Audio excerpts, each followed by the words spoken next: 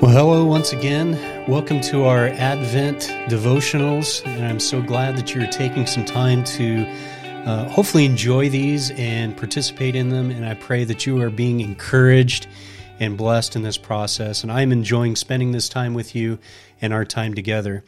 So I just want to spend these next several moments with you, and this is day 8 of our devotional series. And we're continuing talking about peace. We're talking about the importance of it. And we talked about that on Sunday, introducing that theme. Yesterday's devotional continued that conversation of the importance of peace.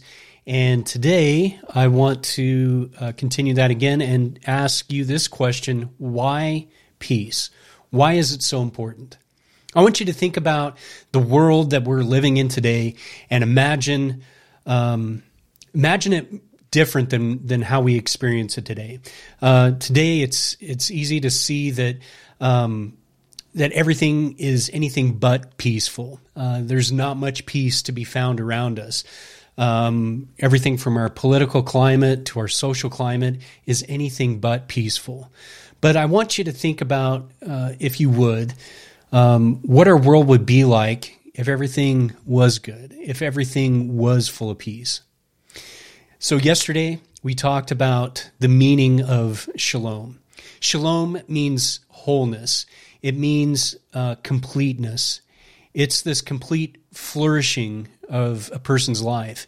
Biblically, shalom is often used to reference a person's life being whole with God. And I love that thought. I love that thinking. So can you imagine the world that we live in today where everything is good, where shalom is the norm, where every person, every endeavor, every thought is good? Well, this was exactly what God intended the world to look like, the world that He created. This was a place of peace, of flourishing, a place for all people and all things to understand this glory of God and the good of others. Well, we understand as we read through Genesis, it didn't take long for peace to move to hostility. It didn't take long for mutual benefit to move to selfish ambition. Today, we live in a world where peace is often, it's hard to come by.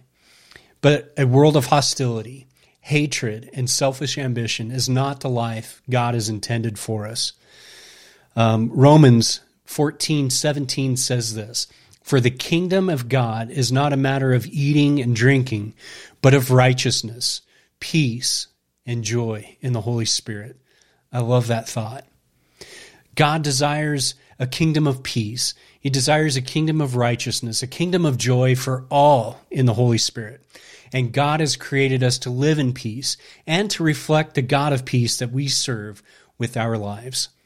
When we live in peace, God is glorified because He is a God of peace.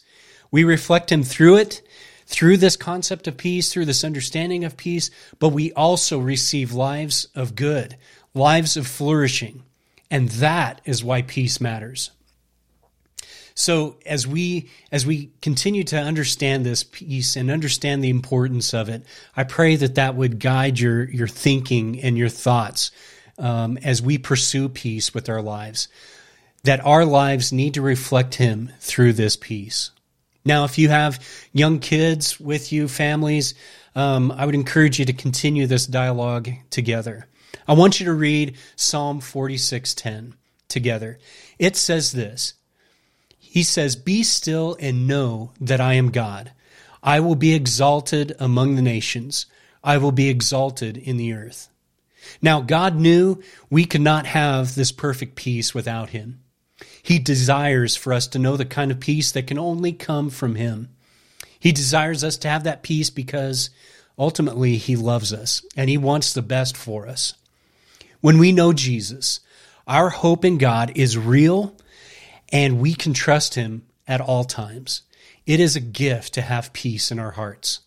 If you have lived without peace before and then can think back to that time and then realize what your life is like with Him and understand that difference, that peace in our lives makes all the difference. So, kids, how would you describe peace? And why does God want us to have peace in our lives? Why does God want us to live at peace with others? How can you show peace at home, at school, when you're playing with your friends or your brothers or sisters? And today, as you pray, would you pray and thank God for his gift of peace? Would you thank him for wanting us to have peace? Thank him for giving you, maybe today, a peaceful day, and ask him to give you peace as you sleep. Ask him to continue showing you how to be peaceful with others. I pray that you have just a great day experiencing God's peace, that you grow in this understanding and knowledge of him, and that you experience peace in this time. God bless you today. Have a great day.